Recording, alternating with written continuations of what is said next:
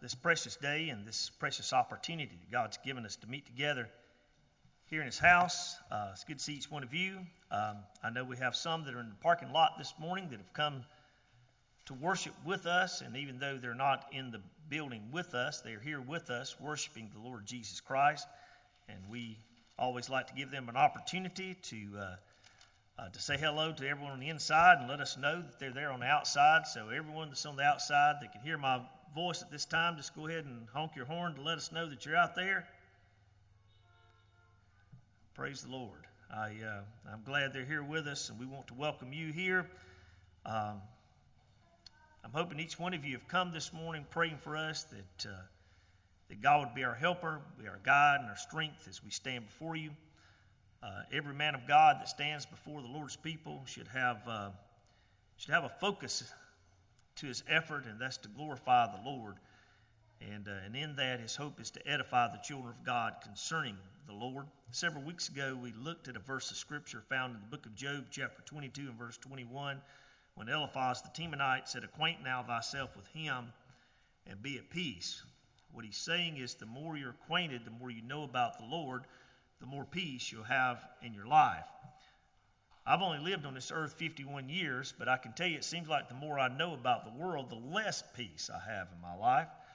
And I'm not saying we shouldn't be concerned, but we shouldn't be overly concerned and thoughtful about the things of the world, but we should be more concerned and more diligent in learning more things about the Lord that we can have peace in our life. He is the God of peace, and we have a peace of God that we can experience here in this world as His children. That being in mind, I'd like for us to turn to the 5th chapter of the book of Hebrews. I think I've already mentioned to the congregation in past efforts of how I am convinced that the Apostle Paul was the penman of the book of Hebrews. I think there's probably 7 evidences here in this letter alone to let us know the Apostle Paul was the penman of the book of Hebrews. But if someone did not agree with me that the Apostle Paul was the penman of the book of Hebrews, at least we can agree on this, that the Lord is the author of the book of Hebrews. It came from the Lord because the Bible said all Scripture is given by inspiration of God. And since it came from the Lord, the penman really could be a different man as long as we understand it came from the Lord. And since it came from the Lord, it's important for us. Here in the 5th chapter of the book of Hebrews, we're going to read about someone that's a very distinct character that we read about in the Old Testament. And that person is the high priest of Israel. You know, he's mentioned throughout the Old Testament, and he's a man the Apostle Paul spent quite a bit of time in the book of Hebrews referencing. I've always been amazed at how the Apostle Paul goes through this book of Hebrews in these 13 chapters, laboring to show how much better the Lord Jesus Christ is. You know, the word better is a reoccurring word in the book of Hebrews.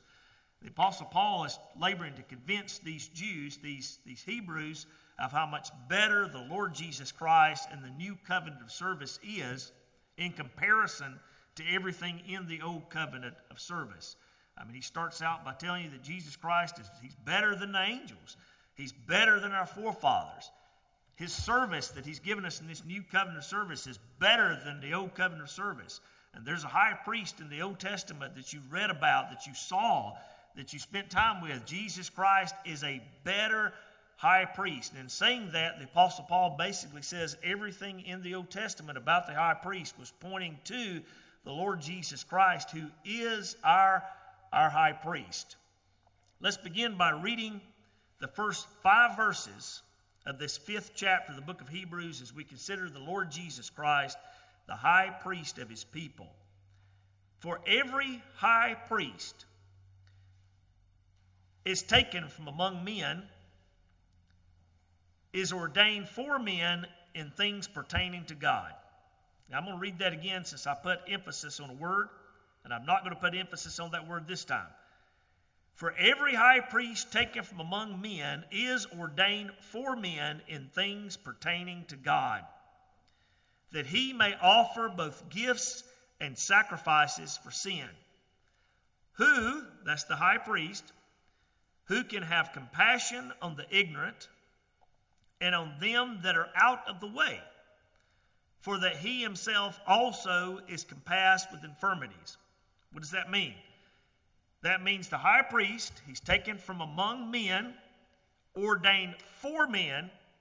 He's had the same experiences as men, so he's not looking down on men, but understands what they're going through, so that he himself would have compassion on them when they're ignorant and out of the way. And by reason hereof, he ought, as for the people, so also for himself, to offer for sins. And no man taketh this honor unto himself, but he that is called of God, as was Aaron. So also Christ glorified not himself to be made an high priest, but he that said unto him, Thou art my son, today have I begotten thee. The high priest of Israel, Jesus Christ, our Lord. When we consider the high priest, I think we first need to consider how the Lord is our high priest in a way that no other person in the Bible was a high priest. Now, I want to give this to you to begin with. When you go through the Old Testament, you study about the high priest of Israel. There was never two high priests, three high priests, four high priests. No, there was always supposed to just be one high priest. And this was not an honor that a man would politic for. This was not a service that a man would place himself in a hat to hope to be drawn out for. This was a service, a position that was appointed and called of God. Do you know the Lord Jesus Christ? He's called an elect. He was one that was sent. He was given this office by the highest authority of all, and that's the authority of the Godhead. And he humbled himself, being equal with the Father, being equal with the Holy Spirit in every way. Jesus, the eternal Son of God, humbled himself in this office to be the high priest for his people. And Jesus Christ, our Lord, our high priest, is a high priest in a way that no other person is a high priest or a priest in the Old Testament. I'd like for us to think about that. I'd also like this morning for us to think about the office of the Lord Jesus Christ and his high priest, and how he is a high priest in a completely different order than Aaron and the Levitical priesthood. Then I'd like for us to consider the purpose of the high priest of Israel. And in considering the purpose of the high priest of Israel, we're going to look at how man has failed in his responsibility. How the priest in the Old Testament failed. None of them fulfilled what they were called upon to do. But in everything they failed in, Jesus Christ completed, fulfilled to a jot and a tittle. And then finally, I want us to think about what we get to experience as his children, because he is a faithful and true, the one and only high priest, God of heaven, of his children. For every high priest is taken from among men. That right there tells us it was necessary that the eternal Son of God, who loved us before the world began, would become man. That he would be here among us, that he would take upon himself perfect humanity to fulfill the responsibility of a high priest, a mediator, an intercessor between us and God. When you consider the priest in the Old Testament, Aaron, and even those that were before Aaron that were of a different order, those high priests could lay their hands on men. They were men. They understood what men went through, but none of them were perfect. None of them were holy to be able to lay their hand on the very God of eternity. If you remember, it was Job in Job chapter 9 and verse 31. When he was suffering, he said, I have not a daysman. A daysman is a mediator. He's one that's in between, a go-between, between he and God. Job had not a daysman. The Lord Jesus Christ took upon himself perfect humanity, walked here among us. John said we felt him, we've handled him, the word of life, that he would be that perfect daysman, the perfect high priest between us and God. The high priest in the Old Testament, those men labored to be priests and be what God had called them to be, but none of them were perfect. None of them were holy. None of them could actually be a priest and king at the same time. You know, I find men in the Bible that were priests and they were prophets, but they were not a king. I find men that were prophets and kings, but they were not a priest. Why? Because the office of a king and the office of a priest is very different in the Old Testament. What is the king supposed to do? What's his office? He's to uphold the rule of law, to uphold truth. You remember David said in 2 Samuel chapter 23 and verse 3, he that ruleth before men must be just, ruling in the fear of God. Wow, I wish we had a government that would follow that law. He that ruleth before men must be just, ruling in the fear of God. The king was to uphold the law. But how could one uphold the law and have mercy for someone that was guilty? Notice in verse 2 of Hebrews 5, who can have compassion on the ignorant and on them that are out of the way? How can someone that's upholding the law have compassion on someone that's out of the way, that's guilty? He cannot do it. So the kings in the Old Testament, such as Saul, David, Zedekiah, Jehoiakim, they were kings, but they could not be a priest at the same time. But you know, the Lord Jesus Christ is a priest and king at the same time. And he's the only one that can do that. He's the very eternal God, the king of this universe and the priest of his people, upholding the law and showing compassion at the same time. Have you ever noticed the text in Zechariah chapter 6 and verse 12? Zechariah and Zechariah 6 and verse 12 make reference to the Lord Jesus Christ, the branch. You know, that's a reoccurring title for the Lord in the Old Testament, the branch. I find he's called the servant, the branch. I find he's called the king, the branch. Here in Zechariah chapter 6 and verse 12, behold the man that is the branch, and that one would grow up out of his place, and he would build the temple of the Lord. And he did. Jesus Christ built the temple of the Lord. You remember he said, upon this rock I will build my church, and the gates of hell shall not prevail against it. He shall build the temple of the Lord, even he shall build the temple of the Lord, and he shall sit and reign upon his throne. And he shall be a priest upon his throne, and the council of peace shall be between them both. There's one place where the rule of God's law and the compassion of the high priest are met together, and they're met together in the Lord Jesus Christ. He's a king and priest at the same time, something that no one in the Old Testament could be. How is that possible? Because he came in the world and upheld the law in our room instead. Everything that the law required us to be. And by the way, for us to have a home in heaven, we will have to be in perfect compliance to God's law. We cannot be close to being in compliance to God's law. We cannot nearly be in compliance to God's law. For us to be with God in heaven, we will have to be wholly in compliance to God's law. See, God's law is not looking for a good batting average. You know, baseball players, they look for good batting average. God's law is not looking for a good batting average. God's law demands perfection. James said, whosoever shall keep the whole law and yet offended one point, he's guilty of it all. Why? You broke the perfection and what it demands. Let me illustrate it like this. I've got a driver's license here in the state of North Carolina. I drive on the highway, but let's say I break a speed limit and the North Carolina State Patrol pulls me over.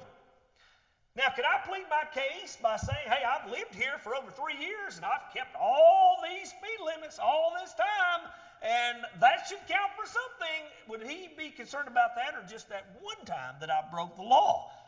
Now, when he writes that ticket of me breaking that law is just about that one time that I broke that law, while the law demands me to keep that speed limit the whole time that I'm driving on the highways in North Carolina.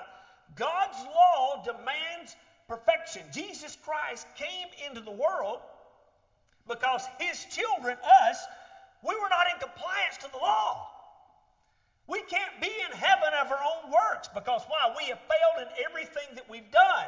But Jesus Christ, our high priest that had mercy for us, came into the world, upheld and kept the law in our room instead. His righteousness, perfection has been imputed to us so that now he has compassion for you and upheld the law for you all at the same time. David said in Psalms chapter 85 and verse 10 of the Lord Jesus Christ that mercy and truth are met together. Righteousness and peace have kissed each other. At the same time, on one throne, you've got compassion and mercy and the upholding of God's law, something that no man in the Old Testament could do.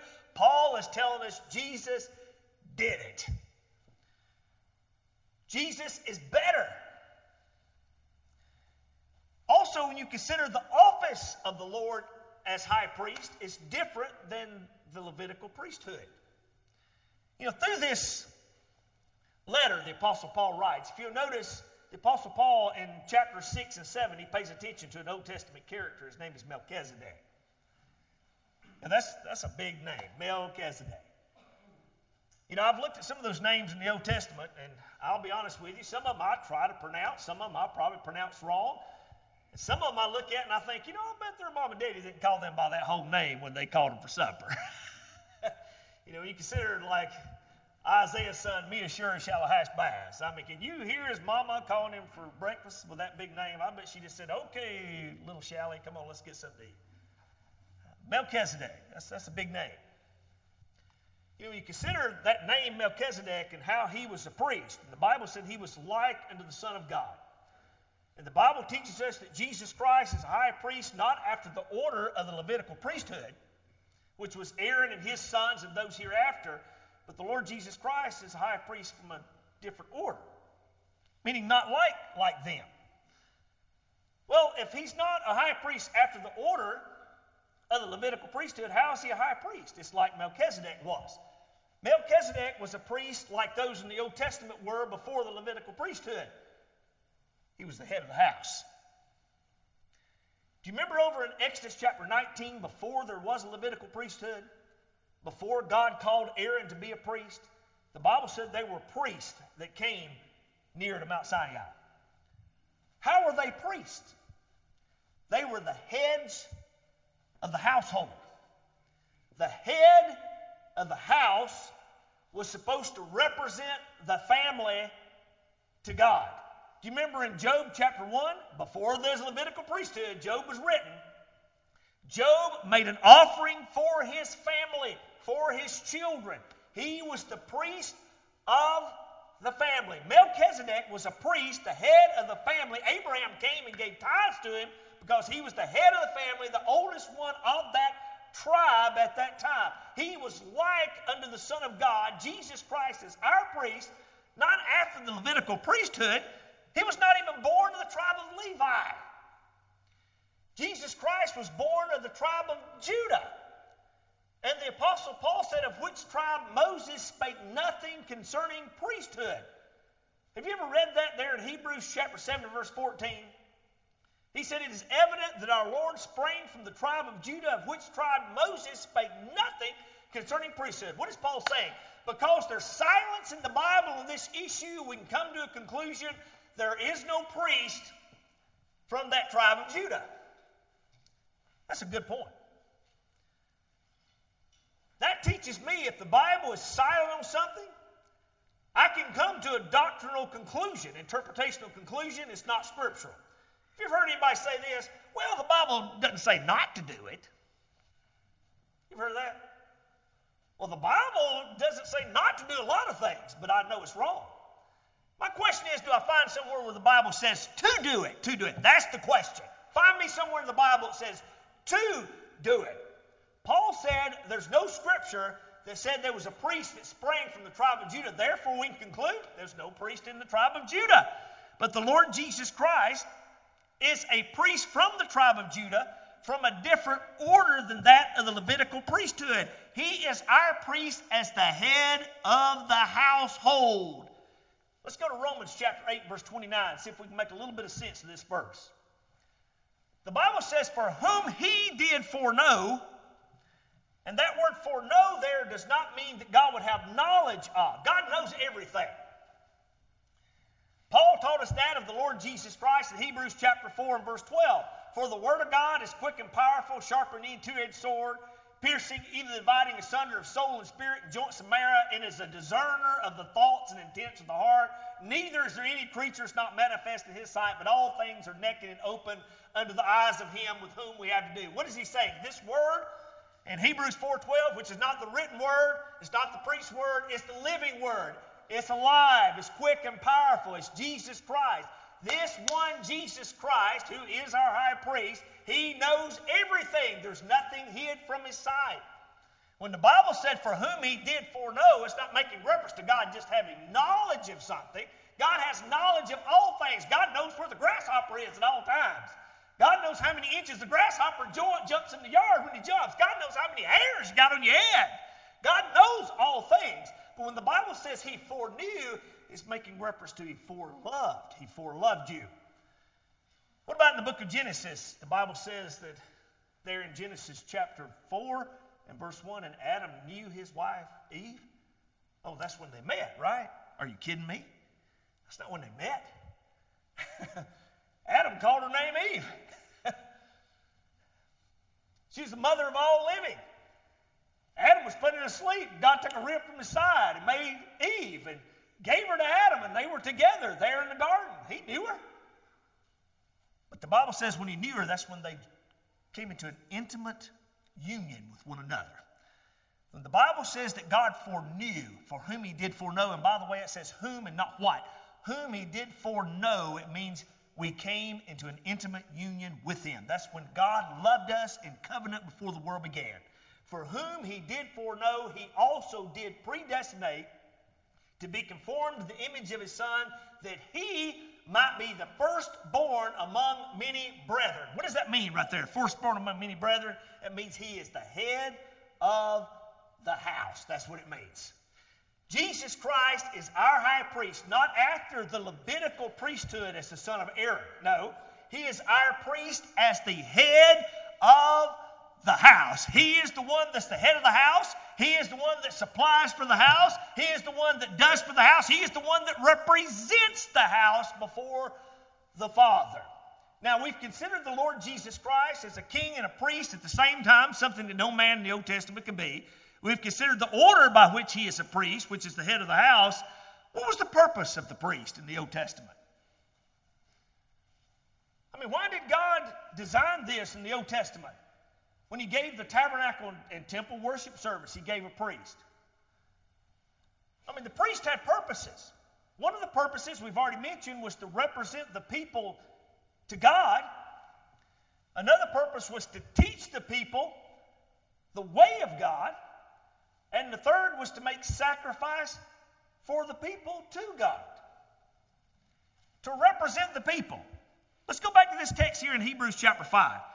For every high priest taken from among men is ordained for men in things pertaining to God. What is he doing? He's representing the people before God. I want you to do something real quick for me in your mind. I want you to think about that tabernacle and temple worship service. Now, God designed that and called a man, Aaron, to represent the people before him in that service. And I want you to think all the way back to the book of Genesis when God made the earth, the world, and made man, and the Garden of Eden was there, and how Adam, the head of the household, was to represent the people to God. Adam, God made him upright. He was the head of the house. He was our representative. He was supposed to represent man to God. But what did Adam do? Did Adam represent us faithfully and truly? He did not. He failed. And you would say, well, you know, he didn't really have a chance. He did have a chance. Are you kidding me? I mean, everything was perfect. I mean, God put him in a garden just to keep it and dress it. Someone would say, well, you know, an environment would have a lot of terrible effect on someone and the choices they make. Adam was in a perfect environment. Well, you know, hereditary, you know, his mom and daddy made bad choices. It's just natural for him to make wrong choices. Adam was made by the hand of God. God breathed in the breath of life. This is what you're to do. Do this. Get in this garden, keep it and dress it. Represent the people. Adam failed. Adam failed. So God, in his desire to fellowship with his children, he gave a design to the children of Israel. And that design of the high priest is very comparable to what Adam was in the garden. And that high priest in the Old Testament was to represent the people to God, to go before the Lord. You know, the prophet in the Old Testament, he represented God to the people. He would come and tell the people the ways of God and tell them where they're doing wrong and what they should do right. The priest would represent the people to the Lord and go before the Lord in their room instead. But how often did the high priest, the priest in the Old Testament, fail and fail and fail and fail and fail again? The Apostle Paul takes up these 13 chapters of the book of Hebrews to show where they failed, yes, but Jesus Christ did not fail. Now, let's focus just for a few moments on the high priest of Israel and the Lord's specific instructions even concerning his garments that he would wear. How many of you saw pictures of the high priest of Israel in the Old Testament, the garments that he would wear? You can go to Exodus chapter 28 and find a lot of this information. There's other places in the book of Exodus. You can also go to Leviticus chapter 16 and learn something about these garments he would wear. But all these garments did one thing. They made him a distinct character among the people. They could look and see, hey, he's the one. It's him. I can see him. He's not dressed like other folks. Because other folks couldn't wear those garments. He represents us to God. And all those garments give a manifestation of his responsibility in representing the people to God. But in all those responsibilities, over and over in the Old Testament, we find where those priests failed. They didn't complete it. And you know, if one of them would have completed it, guess what? Jesus Christ would not have had to come. Do you know if one person could have satisfied God's law perfectly before the Lord come, the Lord wouldn't have to come. The law was given to show man's deficiency before God. The law was given according to Romans chapter 3 and verse 19 that every mouth may be stopped. Stop your bragging. You can't do it. You haven't done it. The law made nothing perfect. The law just gave light to show the errors of man and his wrongdoings and failures. And when you see the service of even the high priest under the law, you can see throughout the Old Testament their deficiency and shortcomings before God. But the Apostle Paul here in the book of Hebrews tells us Jesus Christ was not short. There was no shortcomings. He fulfilled everything and every responsibility as our high priest. And in that, hallelujah, we've got a precious experience and a comfort and peace in our trust in him. First of all, let's think about these garments and how they show that responsibility of the high priest and how they failed, but the Lord Jesus didn't. Go back with me to Exodus chapter 28 real quick.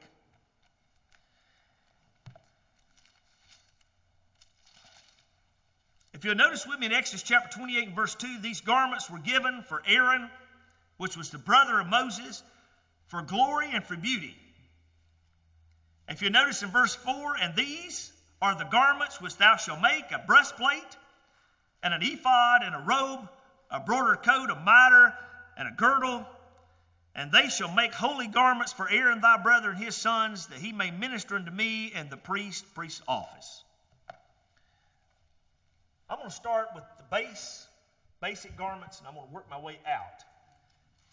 And I'm going to show you what these garments represented and those responsibilities. I want to show you how they failed, and I want to go to the book of Hebrews and show you where the Apostle Paul said Jesus did. Turn your page over one page, just later in this 28th chapter. And you notice in verse 39 that they would make an embroidered coat of fine linen a mitre, which is like a turban for the head of fine linen, and a girdle of needlework of fine linen. This was all white. This was the base garments of Aaron that he'd wear. The high priest would wear these garments. A white turban on his head, this girdle of fine linen, this mitre, this broidered coat of fine linen. If you recall in Leviticus chapter 16, when he would go into the holiest of all with the blood of the goat, this is what he would have on, just all white. What is this saying? White in the Bible is an emblem of holiness. It's an emblem of something being right, something being right. You remember in Revelation chapter 19 and verse 10, the fine linen was the righteousness of the saints. It's right. What this is teaching us is the high priest of Israel in the Old Testament, in order to represent the children of Israel properly, he had to be right with God. He couldn't be out of the way himself. That's the reason Aaron, before he went into the holiest of all in Leviticus chapter 16, he had to make an offering for himself. He had to be reconciled himself before he could even put forth an effort to represent the people before God. But how many times in the Old Testament do you find that men that were called on to be priests were not right with God, but failed in their service to God? What about, you don't have to go far, Leviticus chapter 10, Nadab and Abihu, these sons of Aaron, what did they do? They brought strange fire before the Lord. I mean, they were supposed to take the coals from the brazen altar and bring it to the incense altar, but they brought in strange fire that they made themselves. God lit that fire, and that was the fire they were to use in God's service. But these men failed to be right with God, and what happened? They died. You know, God was specific about the details concerning his service. I want to tell you, God is specific about his orders and details. They brought the strange fire and they died. They failed. They were not right with God. If you go with me to Hebrews chapter 4, as well as Hebrews chapter 7, the Apostle Paul says that our high priest, the Lord Jesus Christ, now if we've got someone representing us to God, I want someone that's right with God, don't you? I want someone that's right and in accordance with God. If I've got somebody representing me in government here in Washington, D.C., I'd like for them to be in accordance to the law, wouldn't you? I don't want someone representing me that's not in accordance to the law. When it comes to the throne of heaven, I want someone representing me there that's right with God. Well, those in the Old Testament were not. Men is not. But the Bible says here in Hebrews chapter 4 and verse 15, for we have not a high priest which cannot be touched with the feeling of our infirmities, but was in all points tempted like as we are, yet without sin. What is he saying? Jesus Christ is right with God. He's right with him. Turn with me to Hebrews chapter 7 and verse 26. For such an high priest became us, who is holy, harmless, undefiled, separate from sinners, and made higher than the heavens. What is he saying? He is right with God. You know the reason my prayers are heard in the throne of heaven? You know the reason that I can touch God with my needs? I've got a representative, a high priest that's there with God, that's right with him. He is right with God. Something they were never in the Old Testament. Something that I could never be of my own words. He is right. But not only that, the Bible says in Exodus 28, another portion of those garments was a plate that would be upon a blue lace. Look with me in verse 36 and 37. Not only did the priest have on that fine linen coat and breeches and girdle and mitre, but he also had a blue lace upon his head, and upon that blue lace was a plate. What did that plate say? Verse 36. On that plate it was engraved, man, this is all capital letters. This is serious. Wouldn't you agree? Holiness to the Lord. That priest would wear that always. Holiness to the Lord. You've got someone representing the people that's declaring holiness to the Lord. Not only did he have to be right with God, he had to be faithful to God. For someone to represent the people properly before God, not only did he have to be right with God, he had to be faithful to God.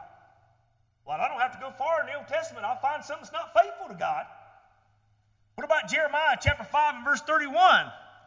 When the prophets were prophesying falsely and the priests would bear rule of their own means. What is that saying? The priests were not doing it God's way, they were doing it their own way. I did it my way. Yeah, they did it their way, and it got them in a mess. And the Babylonians came and destroyed the city. For us to have a proper representative with God, he'll have to be someone that's faithful to God. Well, what did the Apostle Paul say in the book of Hebrews? He's a faithful high priest. He's a true high priest. You remember there in Hebrews chapter 3 and verse 1? The Apostle Paul makes reference to the Lord Jesus Christ, who was faithful in all his house. Wow, that's amazing, isn't it? Jesus Christ was faithful. Perfect faithfulness from the beginning to the end, from the cradle to the cross. Faithful in obedience, faithful in giving honor to God. Faithful in being perfect in all that he did. He is faithful to the Father.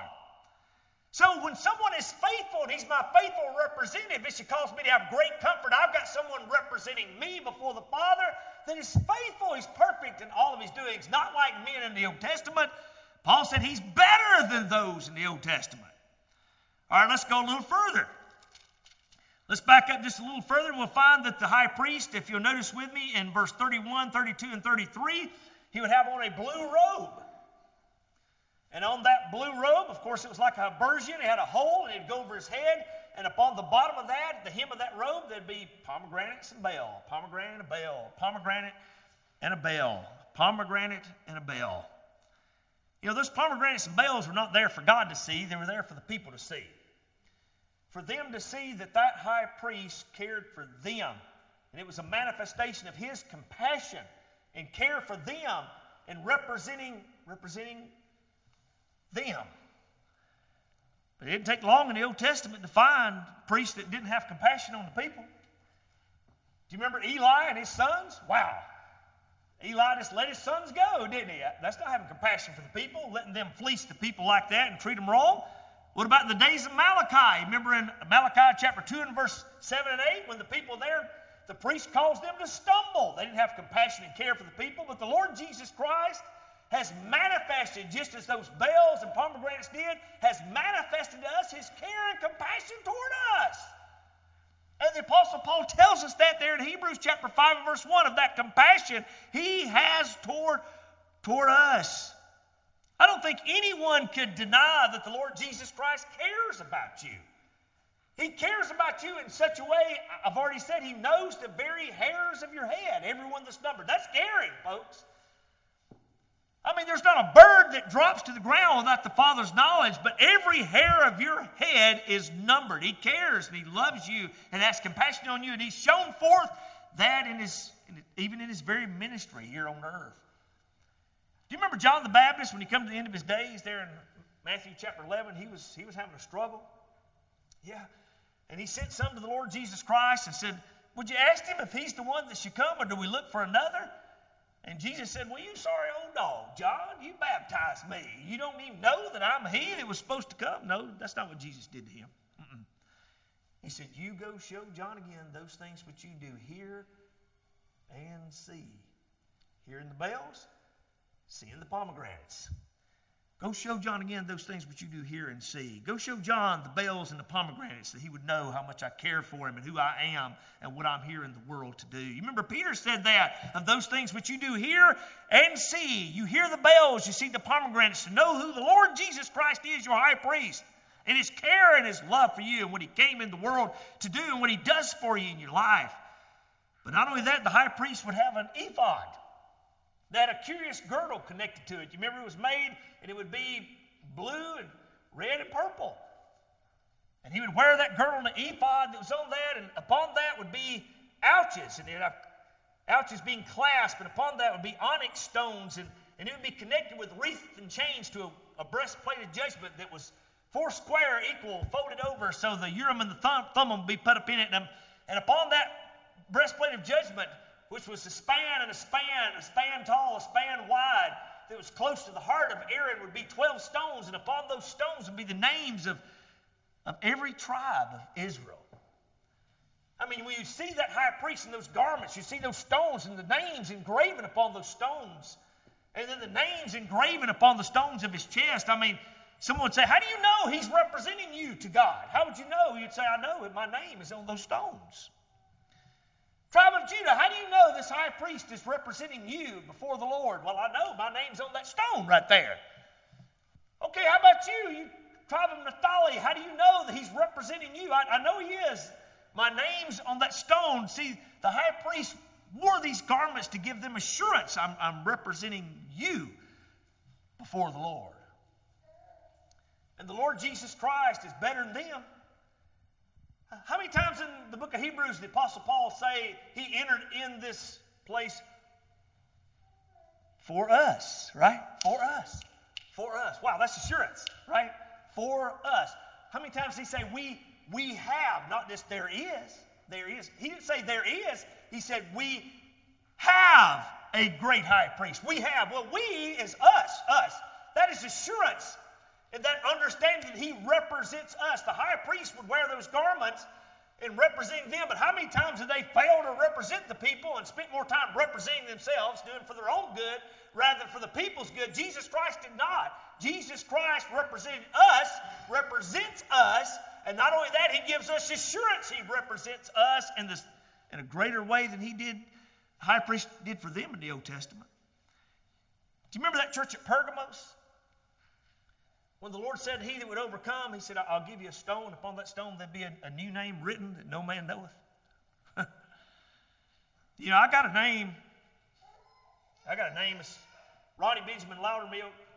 I'm the son of Marvin Fay Loudermilk. There's a time in my life I understood I had a new name. You know what that name was? Ronnie Benjamin Loudermilk, the child of God. So that's a new name. That's the new man's name, the born-again child of God. And just as the high priest wore those garments to give assurance that he represented them in the Old Testament, Jesus Christ,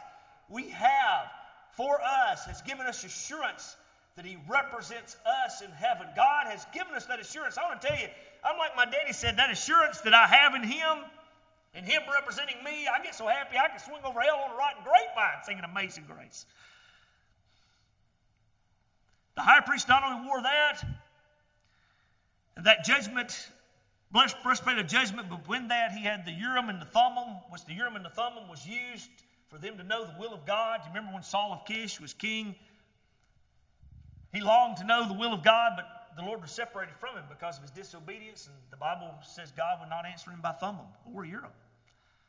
But it's Jesus Christ, according to Hebrews chapter 13, verse 20 and 21, he's shown us the will of God. He teaches us the temporal will of God. He is the will of God and fulfilling the will of God in eternal context, but teaches us the will of God in a temporal context.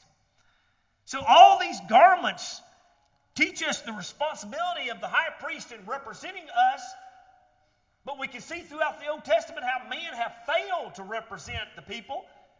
And Paul said Jesus is a better high priest in representing us, and he has not failed in anything, but completed all and fulfilled it all to a jot and a tittle. Second responsibility of the priest was to teach the people.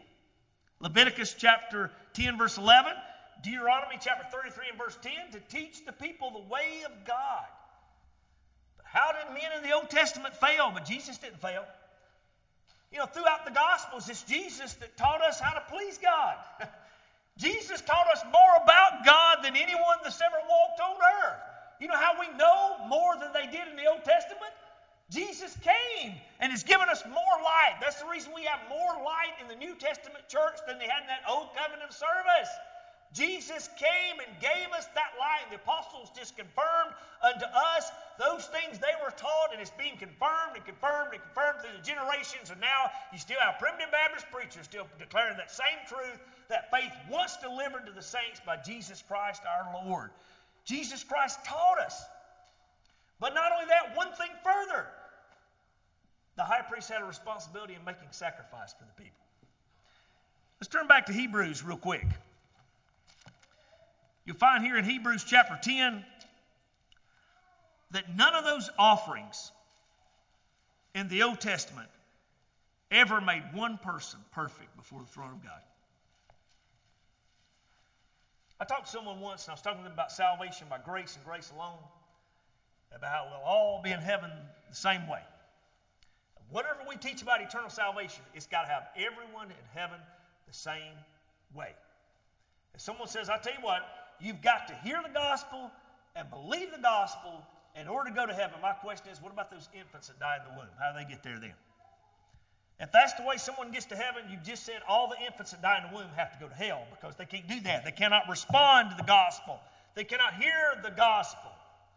Well, I'll tell you what, Brother Ronnie, you've got to do this. You've got to come before the church, make confession, and be baptized. What about someone that's challenged with a physical ailment? What about someone that's maybe has a deficiency in their thought, in their mind? What about them? They can't do it. Well, then what you've done, you just condemn them to hell. They can't do it. Whatever we teach about eternal salvation, it must have everyone in heaven the same way. From the infant that dies in the womb to the man that's on the cross beside Jesus, and he can't get repentance there, can he? He's not going to get baptized there. I told someone once, all the world, their ideas about eternal salvation, how we get saved, there's one man in the Bible that just crushes it all. You know who he is? He's that one man that hung there beside the Lord Jesus Christ. You tell me how he got baptized. You tell me how he went before someone and confessed all his sins. You tell me how he did all that the people in the world says he has to do. That one man right there crushes all the world's ideas about eternal salvation and upholds what the Bible teaches, that we're saved by grace and grace alone. Our eternal home is by God's love and his grace and his mercy. And we're all saved the same way by him, of him, and to him be all the glory. Old Testament. How did they get to heaven? Well, Brother Ronnie, they made those offerings in the Old Testament. Read with me Hebrews chapter 10, first 4 verses. For the law, having a shadow of good things to come, and not the very image of the things. What that means is it's just a shadow and not the real thing. Can never, with those sacrifices which they offered year by year continually, make the comers thereunto perfect. How you like that word never right there? For then would they not have ceased to have been offered. If they would have made one person perfect, they wouldn't have to offer any more. Because that worshipers once purged should have had no more conscience of sin, but in those sacrifices there is remembrance again made of sins every year. Have you ever noticed the memorial service we have here at Union Grove is called the communion table? That memorial service reminds us, points us back to what made us holy before God. His blood, his broken body. These sacrifices in the Old Testament, all they were memorial services pointing to the one. The same as this points us back. Those services pointed forward to the one that would come and make us perfect before God the Father. Verse 4, for it is not possible that the blood of bulls and goats should take away sins. They could not do it. So the Apostle Paul says, look, the priests had a responsibility to make sacrifice for the people.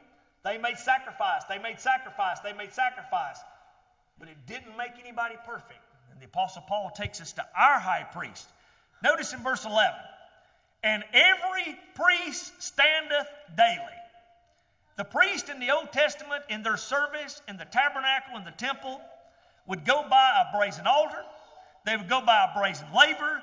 They'd go in the sanctuary, and there'd be a table of showbread. There'd be a lampstand. There'd be an incense altar. They'd go into the holiest of all once a year, and there'd be an Ark of the Covenant overlaid with mercy seat and cherubims, but there wasn't a chair for them to sit down in, nowhere in that house. No place to sit down. Why? That work was never done. It was going on and on and on and on. Paul said, every priest standeth daily, ministering and offering oftentimes the same sacrifices, which could never take away sins. But this man, who is this man? Our high priest of Israel. But this man, after he had offered one sacrifice for sins forever, sat down on the right hand of God from henceforth, expecting till his enemies be made his footstool. For by one offering he hath perfected forever them that are sanctified. Our high priest. Jesus is the high priest, the altar, and the sacrifice all at the same time. He's the high priest that made the offering. He is the offering that was made by the high priest himself, and he is the altar upon which the offering was made. Notice what it did. That offering Jesus did was something none in the Old Testament were. It was sufficient. It was sufficient. sufficient. Why? It only took one. One. One time. Jesus came in the world and died one time for sin. That's the reason I believe in the preservation of the saints. Once saved, always saved. Jesus did it one time, and one time was good enough, buddy. And it got the job done. When he said it is finished, it's finished. It was done. But not only was it sufficient, done, he sat down by the Father. It was also satisfactory. That offering was made to the Father. You know the reason it didn't have a chair in the Old Testament? It never satisfied the Father concerning sins. No place to sit down. Jesus satisfied the Father, Brother John. He satisfied him. When he satisfied him, he sat down. If Jesus satisfied the Father, and if Jesus is satisfied in what he did and he sat down, why can't I just sit down and be satisfied in what Jesus did? That's a good thought, isn't it? Why don't I just be satisfied and sit down in what Jesus did?